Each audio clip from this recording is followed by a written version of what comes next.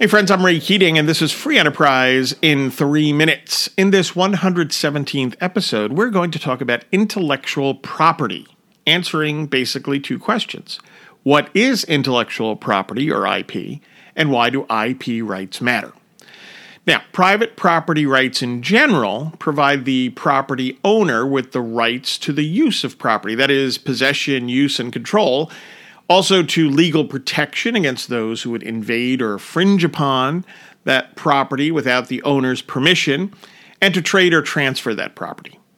Now, property rights matter as they serve as a foundation for economic freedom and growth, and what I call the 4 I's: investment, improvement, innovation, and invention. After all, why invest, improve, innovate, and invent if others are free to steal those investments, improvements, innovations, and inventions?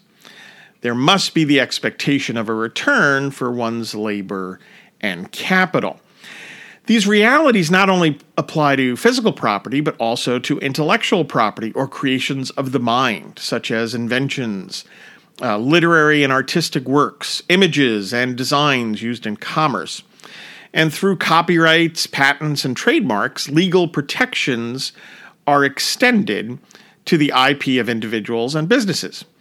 So basically, patents are property rights applied to inventions, and in the U.S., they generally last for 20 years. Copyright protects works of authorship, like books, works of music, and art as tangibly expressed. A copyright lasts for the life of the author plus 70 years. And trademarks protect words, names, symbols, sounds, or colors that distinguish goods and services from others in the marketplace. IP protections have been around for a very, very long time. The nation's founders overwhelmingly saw the wisdom of protecting intellectual property. In fact, Article 1, Section 8 of the U.S. Constitution includes that Congress has the power, quote, to promote the progress of science and useful arts by securing for limited times to authors and inventors the exclusive right to their respective writings and discoveries, close quote. At the same time, we shouldn't lose sight of the unprecedented expansion of opportunity for IP creators and owners due to recent advancements in telecommunications, digital, and computer technologies, for example, along with increased globalization.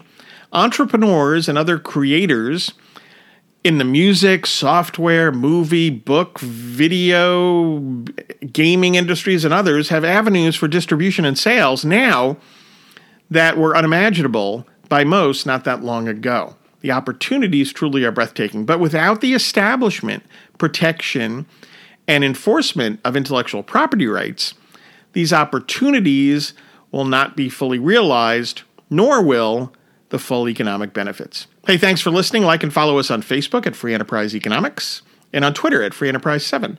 And please subscribe to the Free Enterprise in 3 Minutes podcast. Take care and hey, think more like an economist.